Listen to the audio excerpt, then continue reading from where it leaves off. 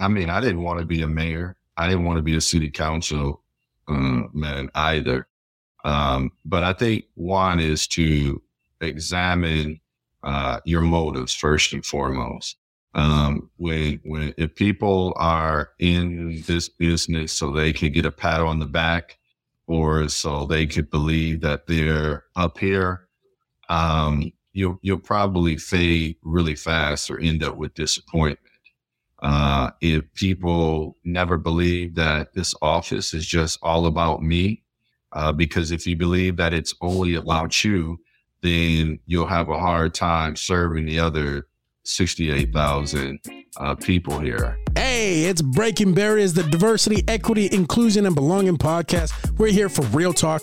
We're not afraid to go there. And we want you to come away emboldened and energized to take action and make change. We believe our diversity, our differences, when joined together by a common set of ideals, makes us stronger. When I set out to help someone, it is my intention to do just that. I'm not trying to do anything other than meet somebody at their humanity. Your world has changed, but your dreams shouldn't have to. That's why Kirkwood is your next best step. With affordable, flexible, and close-to-home options, now's a great time to start or finish your Kirkwood degree. Learn more at kirkwood.edu/findyourfuture.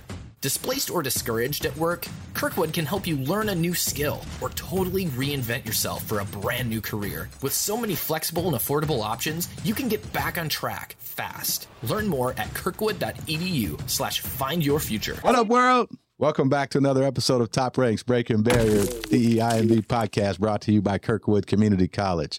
I'm your co-host, Anthony Arrington, joined by my co-host, Nick Ford, and my other co-host, Joy Briscoe. How y'all doing? Hello. We are excited for today. I cannot wait. Yeah, I'm looking forward to this. So I got some great questions for him. Right.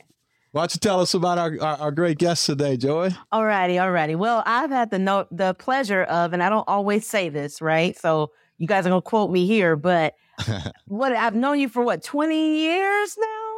30 years? We're going to take away 15, 20, but you know. For a long time, just a phenomenal person. And there, from me to you, I want to share, I'm so excited to have you here and to talk a little bit about the work that you've been doing in Waterloo and beyond.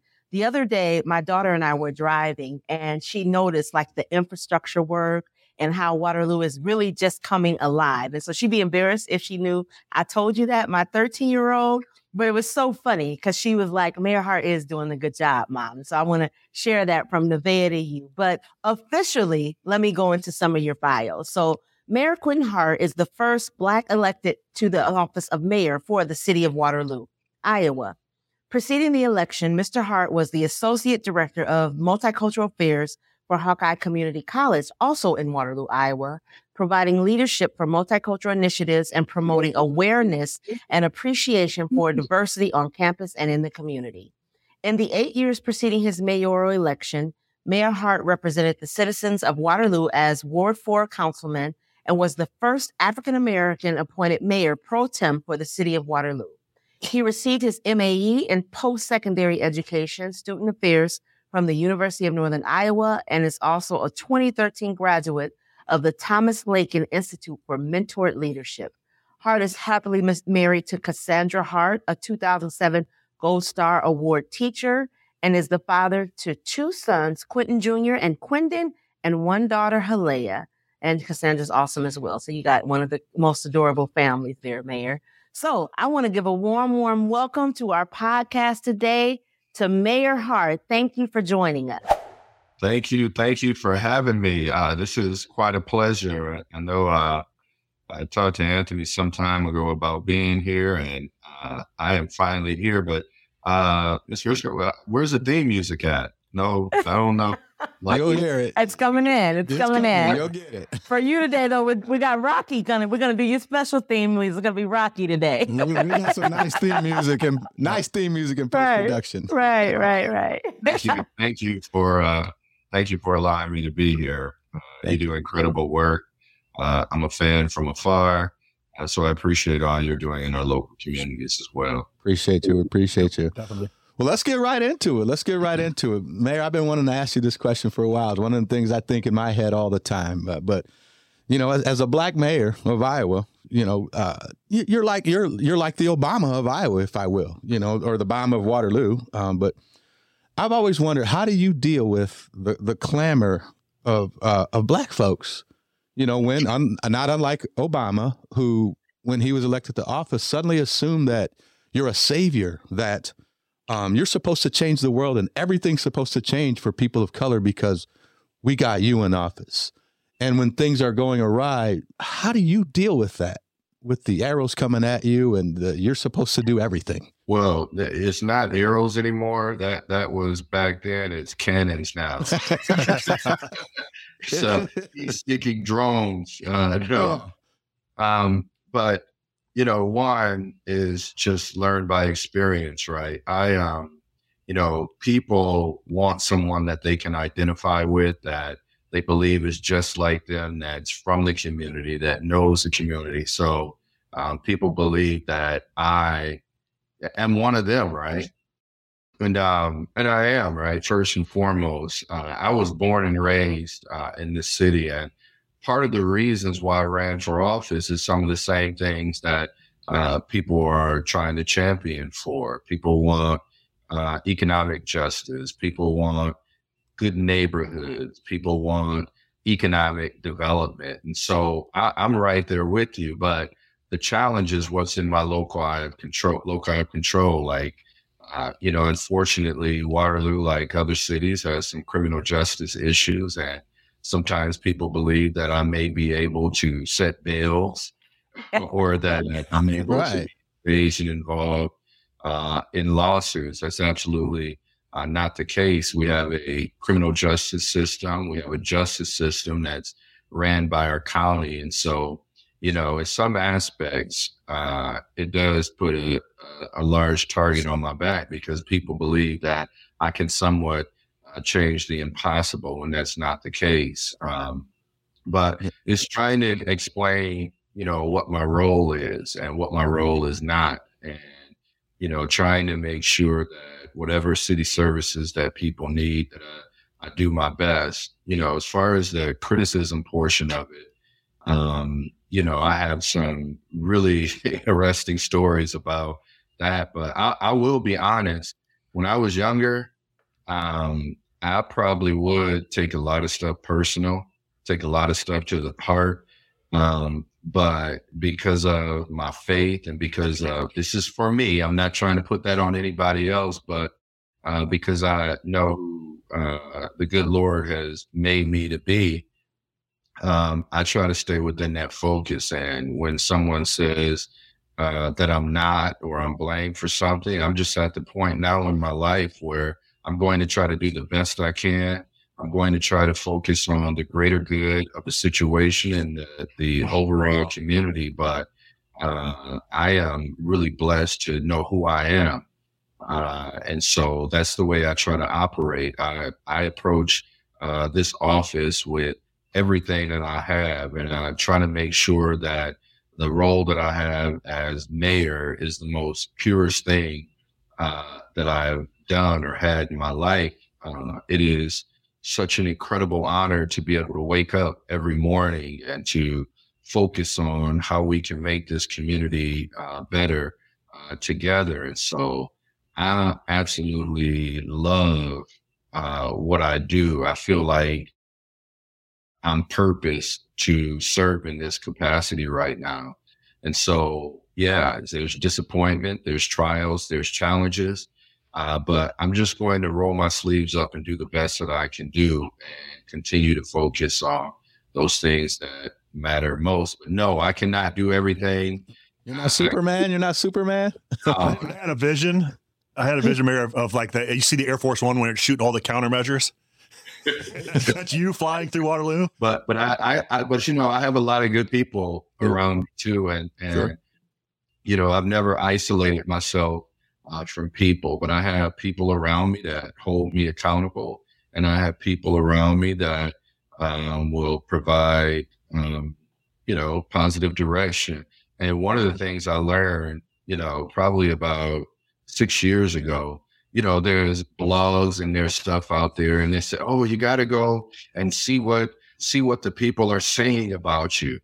I try to avoid stuff that I know has a malintent from the beginning. You know, I got like critics right now, and one of them means me absolutely no good. So why would I keep going to that place as a source of being able to feed my spirit, you know? So, I try to learn over the course of time, but I'm just blessed to be in this role. And I love it. Great tip for our listeners and, you know, other leaders, you know, for those leaders, block out. Yeah, I wish more professional athletes and stars did that, because you're right. You see people responding to stuff that's just dragging them down. Exactly. I love that. I wanted to too, Nick, and I know you have question number 2, but I want to flip Anthony's question a little bit, Mayor, because from the perspective of people believe that you can do things that you sometimes aren't able to do, you have been able to get a lot done. And so like, even when we were talking today and prepping for this conversation, I wanted us to even talk about the strategy and things that you use, because you've been able to work across the aisle, so to speak, in a time when Iowa is hyper politicized and things are just so, people are just on such extreme ends of almost every issue. So the fact that you've been able to move some things forward and in some ways do some of the impossible in our community and change how people view Waterloo, I was excited to have you here because I wanted you to be able to share how have you done that so that other people that are working in communities and trying to move initiatives forward can take some of the strategies that you've used and doing it in our community. Well, I'll thank you so much. I will kind of rephrase your comment, and I'll say that your question, how have we done that? I was asked that question about 11 years ago in an interview panel, and the question was, what have you ever done by yourself? You know, I went through my mind. I was thinking about the From the Heart program where we worked on people's houses, or I was thinking about the business expos, a lot of stuff we were doing before it's popular now, right? And I was thinking, but then I started thinking like, well, I kind of didn't. Mary helped me. This person helped me. So why? Understanding that I can't do anything alone. Number 2 is understanding that the local level is supposed to be nonpartisan, and I need to be able to work with everyone, folks from the Northeast side, the South side, the West side, but I have the mentality that I need to be able to work with anyone that has a really good idea or someone that wants to do something positive for the community. Number 3 is a practice in humility, and that not all good ideas rest with me. And so if you have a good idea, if you have a good opportunity, I am all about supporting what you're doing. So it doesn't necessarily have to be about me. Number 4 is I try to focus on the greater good of a situation, making sure that, you know, I don't care if I get the credit for it as long as the project gets done. Number 5, you can't learn in a vacuum. I try to get out across the country. I try to get out across the world, across the communities, to try to find creative ideas that are outside of the box, to bring here or to continue to work here. And number 6, probably I do like to read and I like to study about different ways to transform a community. Like Mayor Garcetti out of LA gave me this book, and it was called The New Localism, that talks about how communities are transforming themselves. But, you know, I just try to remember all of those things. I don't have the patent on good ideas. Like the 24/7 Black had a specific focus and a niche for addressing the challenges that we have with business startup for African Americans. And so I don't need to create that. I need to do my best to be able to support innovation and opportunities that other people may be aspirational to other people. So I just try to keep all of those things in mind. And then last but not least, always realize that there's certain ways to get things done, right? You may see a roadblock here trying to do something, but there's always another way, another partnership to try to be able to accomplish things. So I just try to take that, and I try to think outside of the box. I'm sick and tired of, we can't do this or we can't do that. That's how we've always done it. That's how we've always done it. And Joy, I know this will be near and dear to you. So when we started, the thing was like, people always just say, why Waterloo? You want to do that? Why Waterloo? Well, we flipped that statement. Why not Waterloo? Right. Mm-hmm. Why can't Waterloo? And so that's been the mentality of approaching a lot of projects and opportunities. That's awesome. I was with another colleague of ours this morning. We had coffee, and I was sharing when I went to Afrotech that so much of the things that we're doing here in the community, and I'm just talking to people, right? I'm not like there as an ambassador trying to sell. I'm just talking to people. And when we would have conversations about some of the things that are happening back in our community, we had people from like MBA and Zuckerberg Foundation, like, reach out. We want to learn more about what you guys are doing. And I'm sure being the mayor and having even a broader or more awareness of what's happening, I bet you encounter that a lot when you go across the country too, that when you're sharing things that feel like, oh, we're just doing the work, and other people are like, oh no, this is something special. You guys got something unique. So yeah, we've been partnering with Honeywell for a smart city initiative. And the way he characterized Waterloo, he says, we're punching way above our weight. Looked at some of the things that were happening here. Not that we don't have challenges, right? Everyone does, but I correlated us to punching way above our weight for what we're doing here. So I have a quick question as opposed to my regular question first. So you kind of brought up about the mayors get together. At that level, when the mayors get together, is it like we see when governors get together and at the House and Senate? It seems like there's a big battle.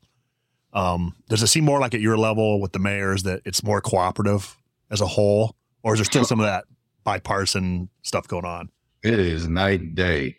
I mean, one of my best colleagues is Daniel Rankman out of Columbia, South Carolina, who may not necessarily have the same party perspective, or Mayor Holtz out of Oklahoma City.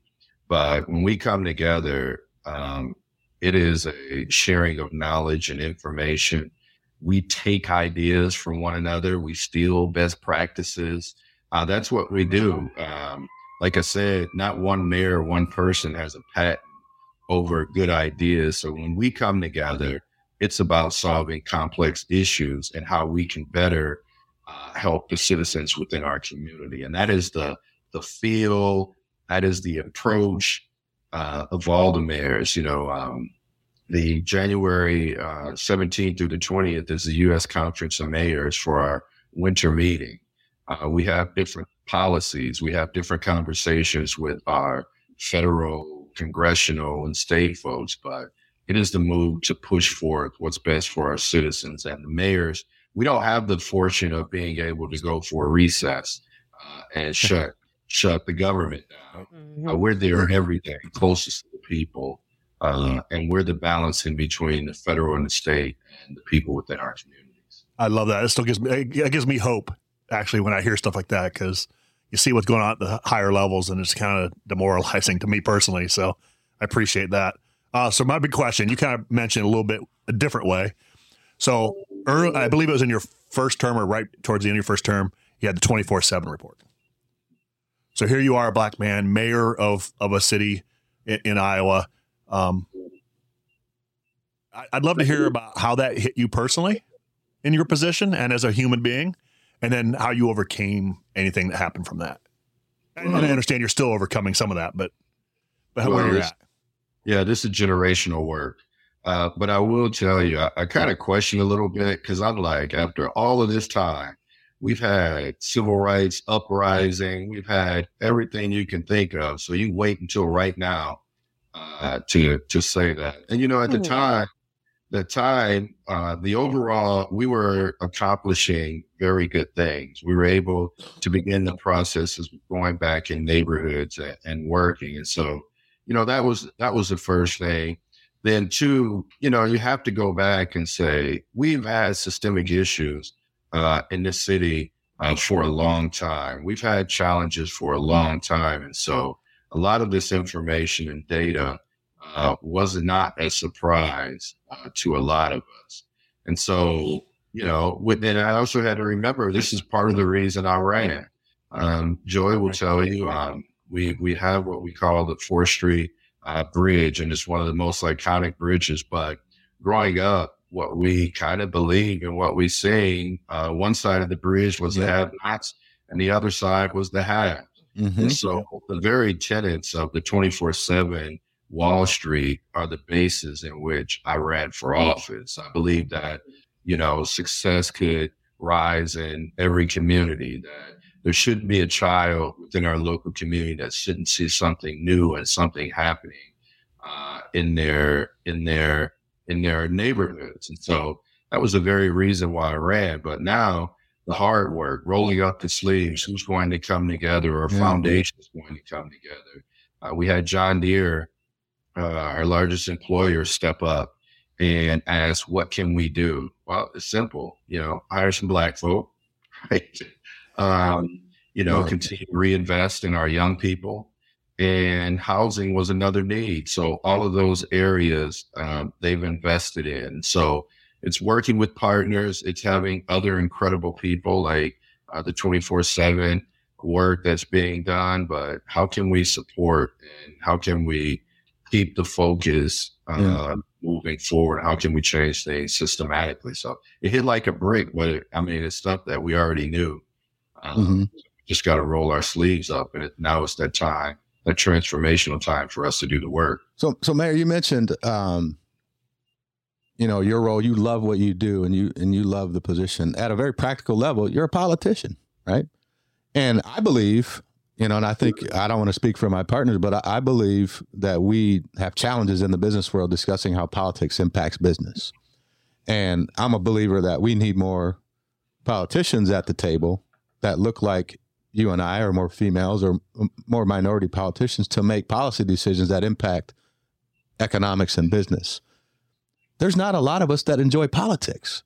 So how would you talk to your younger self, or how do you talk to young people to get them excited about this space? Because that's where the power happens, and that's where I believe change happens, in addition to powerful businessmen. But how do we get more people who look like us involved in civic duty? Well, one, and this probably goes into exactly what you're saying. I don't necessarily consider myself a politician. I'm an elected official who has a different job that I used to have, and my job is the welfare of the people within our community. But that goes into exactly what you said, because I don't want to identify as a politician, but I am one, the study of more than one. But so how can we change what people believe about politicians, right? There's a negative connotation, as was just mentioned, what we're seeing on the federal levels, and not wanting to be involved in that chaos because it's become such a negative word. So one, how can we, change what people think about elected officials?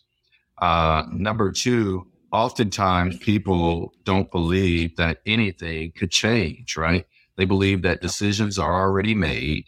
So what's the use in getting out there and advocating for it?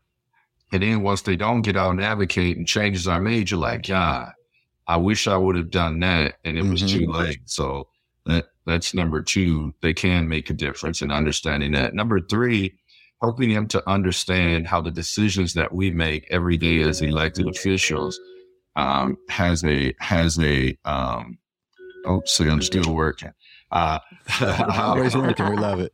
May have an impact on your daily lives. We don't break it down enough to understand. Like right now, anyone that has student loans, anyone that's graduated from college and that are under the income guidelines to be able to have your student loans reduce, it should be outrage, right? Mm-hmm. Because it's hard to find a job sometimes. And then you have this debt that you have to pay for. And folks just don't understand. This is impacting your daily lives, the decisions that we make. So we need to make sure they understand the what's at stake and how it impacts their daily lives, right? And I just don't think we've done enough job. We normally, like I told you, one of my former opponents, like, spend time smearing people, but you don't spend time educating people over what's most important. So that turns people off, like hearing so much negative, you did this back then. And it's not that we're not accountable, or not that we shouldn't be set to a standard, but what have you done?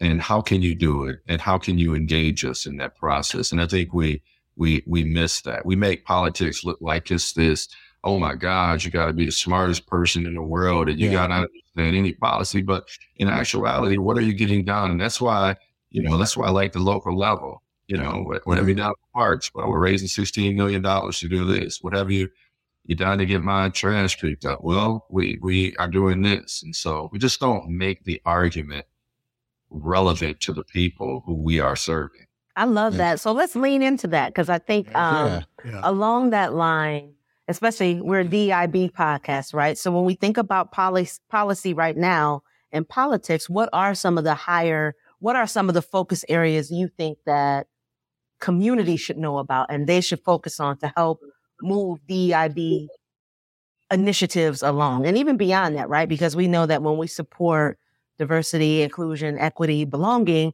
it actually benefits everyone. But what are some of the areas of focus you think right now people as community members should be paying attention to, should be getting invested in, should be checking out? And again, like you said, local level, but a lot of these, if we were to pick these issues up and go to Milwaukee, Wisconsin, or Cedar Rapids, or all these other communities, they have similar issues and things that they need to address. So from your viewpoint, where should we be encouraging people to focus? Actually, if I can take part of that question, and then something that Anthony just said a second ago, and that's about having, I'll say, the right people in office, right? And what I found out is that there are structures that are put in place, and those structures will continue to be perpetuated over and over and over because it's the way that the system is set up. When you take a look at districts that have been redlined, then you take a look at the banking system when it comes to building a new house. Or let's say, for instance, you have a house, right?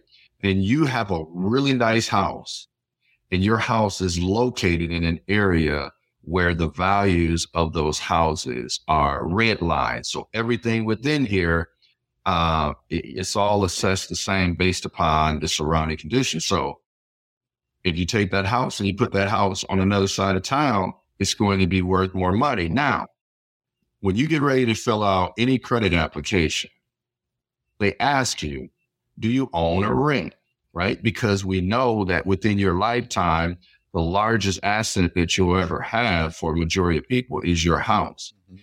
But if that's your largest asset and it's already devalued based upon where you live at, you're not going to get a home equity loan as much for you to be able to make updates, or you won't be able to use that home equity loan to pay off bills, right? Mm-hmm. That has an impact, and that is something that's structural, that has been put in place, right?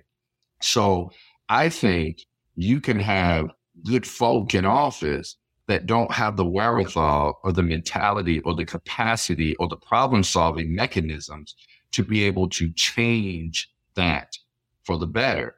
And so we need a new way of thinking about how we're going to have community transformation, not just for the folks within the neighborhood, but for the banking industry, for the lenders, for the realtors. And that's just one problem, because any mayor I talk to, Mayor Cavalier in Milwaukee, as you just mentioned, there's a housing crisis in so many parts of our community.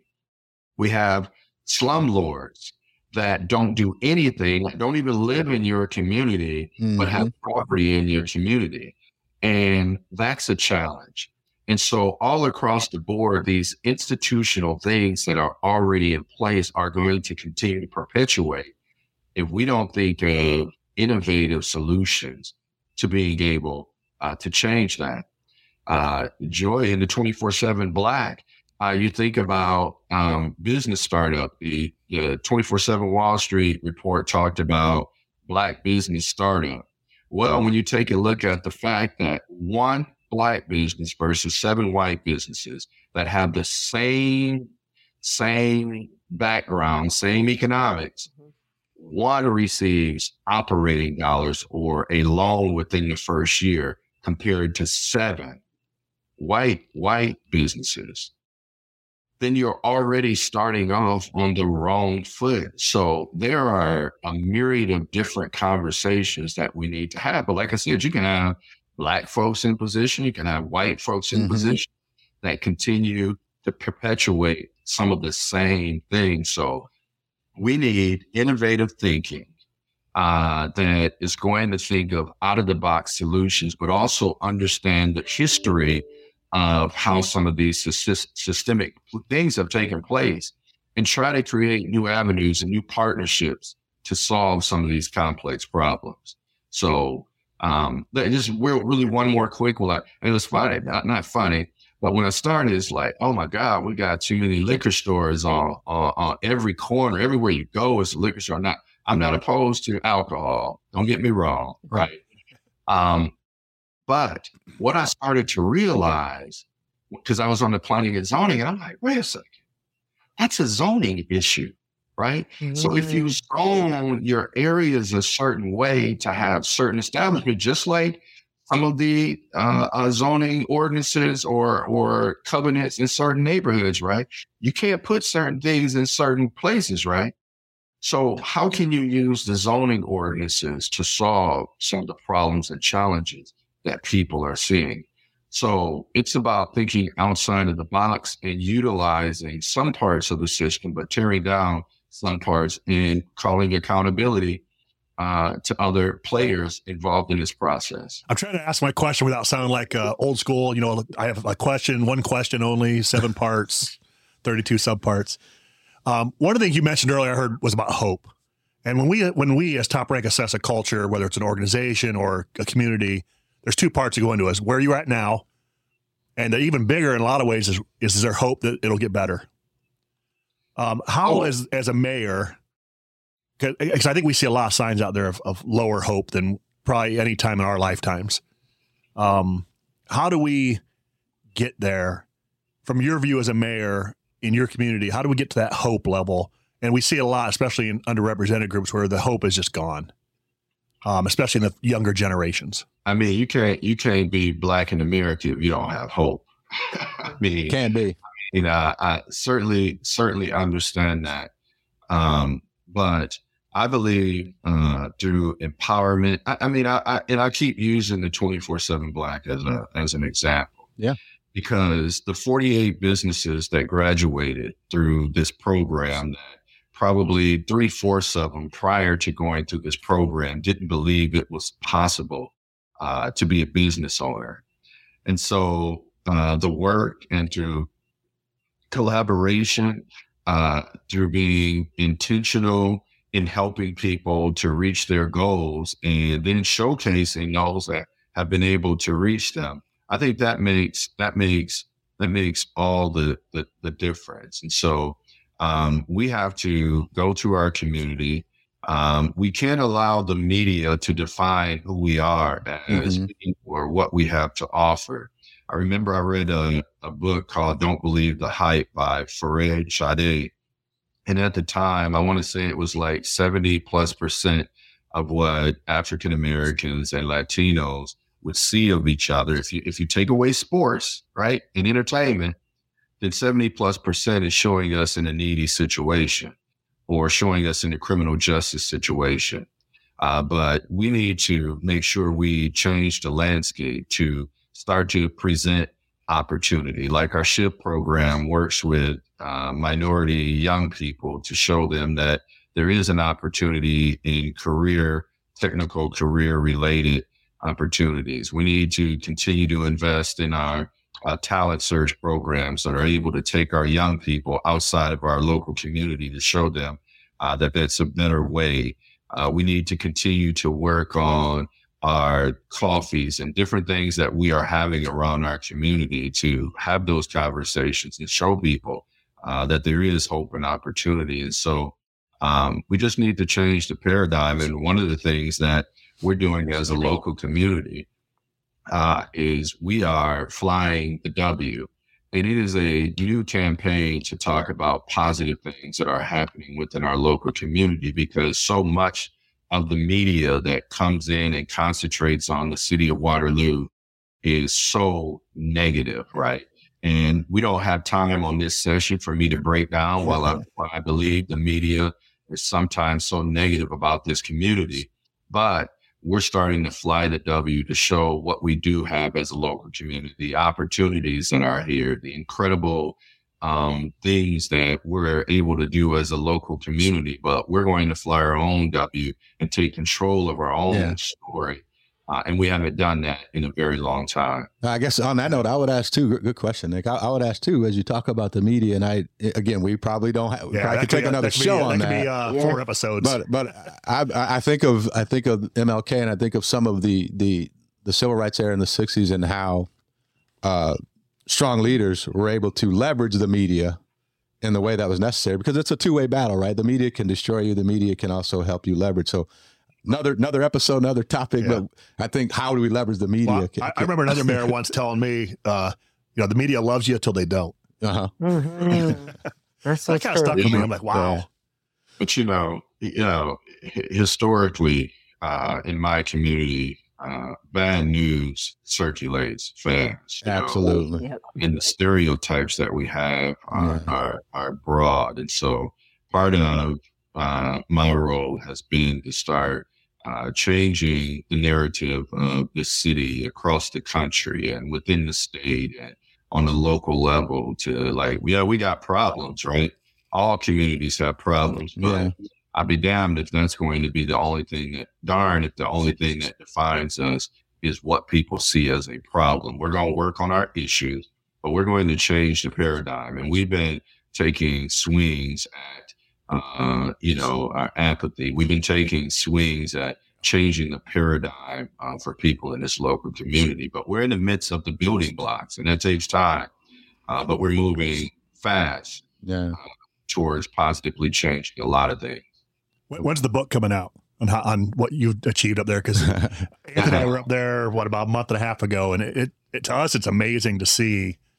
Going back to that 24/7 report, going back to my mom was raised up in Waterloo area as a West student. And to me, it truly is. It gives us hope in the light work we do, I think, to see that. And I think it's a direct reflection on you and some of the other leaders up there. And we want to see a book. Exactly. One of the chapters has to be how you haven't aged 200 years in the 8 years plus having teenage kids. So, I turned all white when my youngest was born. So, for those listening, you won't see this next time you see me.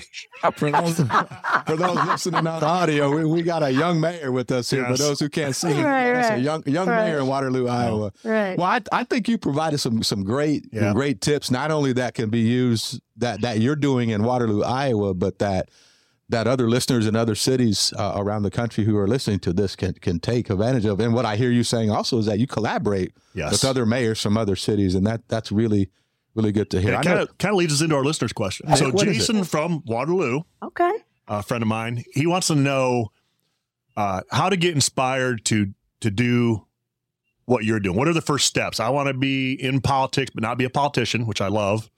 But you're also, an underrepresented group. How do you get there? What's the path? Well, the path is different for all of us. But I would probably say, I didn't want to be a mayor. I didn't want to be a city council man either. But I think one is to examine your motives first and foremost. If people are in this business so they can get a pat on the back or so they could believe that they're up here, you'll probably fade really fast or end up with disappointment. If people never believe that this office is just all about me, because if you believe that it's only about you, then you'll have a hard time serving the other 68,000 people here. I think number 3, the way that I approached it is, the mayor is maybe the top position, local elected position. But when you really think about my role, I work for everybody here because at any point in time, one of 70,000 people can call this office and expect some type of result from something as well. And number 4, I never did, I would volunteer for everything. I would, if it was sweeping floors or picking up trash at the end of a basketball game, or if it is volunteering to serve on a committee, I am really so blessed that I have a heart to just get out there and to work, not for who's going to see me or not so that I can win an office, but I just like working. And that's what I've always done. And that's the way that I approach it every day is how can I serve? So I didn't necessarily get elected because I had a job that was high profile like some folks. I think I got elected because I rolled my sleeves up and I got out there and worked on behalf of people. And then I learned when to use a feather and when to use a bat, right? There's different approaches to solve different problems. So I just got out there and volunteered, and then I was able to figure out where my passion was. And I accomplished a lot of by not being in office. And I've been fortunate to accomplish some things with the talented people I work with every day. So examine your motives, roll your sleeves up, and just get out there and work. And don't care if anybody's looking, and find where your passion is at. We were just talking about that the other day, weren't we? About leadership styles, and you have to adapt certain uses. And I was just sitting here thinking, it's funny. I was thinking as you were talking, I was internalizing it for myself because I don't like politics. Like I think it's dirty stuff. I cringe when you call him a politician. I know, right? It's dirty stuff. But it's funny. I've learned so much about the political process locally on a local level because of what you just said, volunteering, like volunteering for stuff. And I'm around people who know this stuff. Like I don't have to, and I tell my friends that you don't got to be a genius. You just have to be around stuff and to understand it enough to cast your vote the right way. So to answer the question to your friend, Nick, is volunteer, right? Yeah, volunteer. Get involved. Get involved. Why you look at me, Anthony, just need to say, you don't have to be a genius. I'm curious. Was that some subliminal bias? Was that not a genius lie, though? Well, that's some subliminal bias. You got to surround yourself with geniuses. That makes you a genius. Mm-hmm. Absolutely. So we had a guest on a while back. I don't think we've released it yet. Very important in self-care. How do you as a mayor, because you're working pretty much 24/7. If something bad happens during the weekend, you're working, and you're always out in the community. How do you do self-care, and why is it important to you? I already know you do because you look, like I said, you don't look like you're any older than when you came in, and you have three kids. So, what's your secrets? I want to know your self-care secrets because I'm looking pretty old right now. Well, I can't say I've done the best at that. Honestly, first couple of years prior to COVID, I did everything. I was shooting booted every day. I was at every event. After COVID, after my shoulder injury, I did start to make sure that I have a wonderful family. So I enjoy being involved in my children's things, and all of those things are placed on my calendar now, right? Okay. Before, I know it's a simple thing that I should have done, but I missed so much because I was trying to be everywhere. So I like being around people, but, I got friends, I have fraternity, I have a church, I have a wife and a beautiful family. So I try to involve myself in those things that matter most. And I had a rough time of it when I started. but now that's what I do. So Yeah. I have a good Awesome. support circle. That's Good awesome. stuff. Well, I know we're getting to near the end of our show here. I guess I'll ask you one additional question, kind of a wrap-up question, unless Nick or Joy have anything else. But one of my favorite questions to ask a lot of guests is, if you had to think of one thing that keeps you up at night as Quentin, I mean, or as mayor, or as a father, as a husband, what keeps you up at night right now and keeps you Everything. driven? Everything. Let's go back to that Yeah. self-care. Yeah, self-care. Just trying to make sure that, I'm working hard to be a man of principle, working hard to just be the best that I can for this community. And also trying to approach my job with an equity leadership model versus, and I'll use this word, versus an equality model, because they're not the same. Nope. Equality, yes, respect, caring, concern, compassion equally. But when it comes to equity, it's about trying to make sure that you give the type of support that people need in a particular situation. It's not all the same. Right. And so that's the way I try to approach it. I guess anytime somebody gets hurt, it is keeps me up. Sometimes when my intentions are a certain way and it's misconstrued in another way, it keeps me up. This pool has kept me up that we talked about before, because things need to change, and change is hard and uncomfortable for people. But dealing with people in my community that have had a lot of trauma and had a lot of disinvestment, sometimes it's hard for them to understand when they see investment come in a different way, that it's investment. It's just not the same, but it's actually better in the long run. So I don't know. Kids going to school on time. Yeah. Thank you for sharing that. Appreciate it.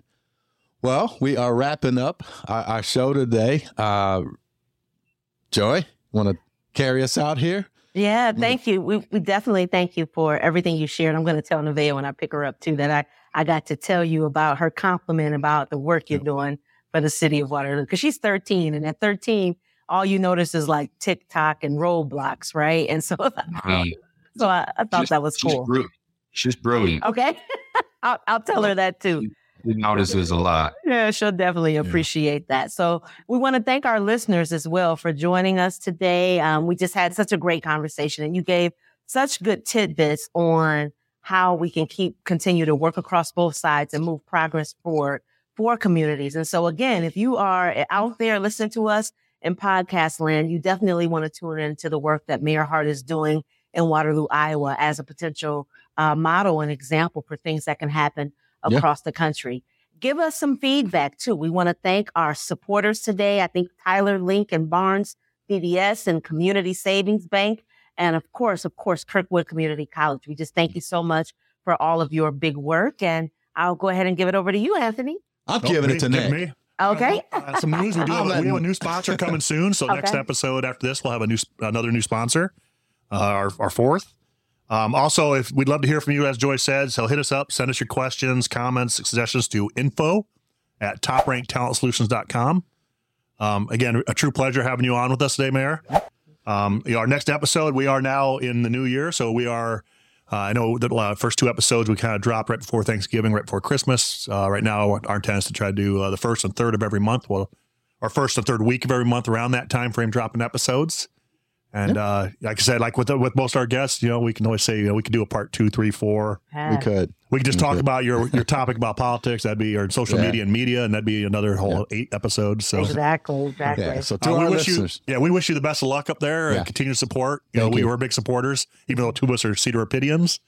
And, anything we can ever do to help you. They adopted me in Waterloo. I don't know about you, but I got adopted. So. You worked up there for a while. So, no, thank you for our time. And to our listeners who are out here listening, every day what we hope is you do is continue to, what do we say? Break barriers. Thank you for your time, folks.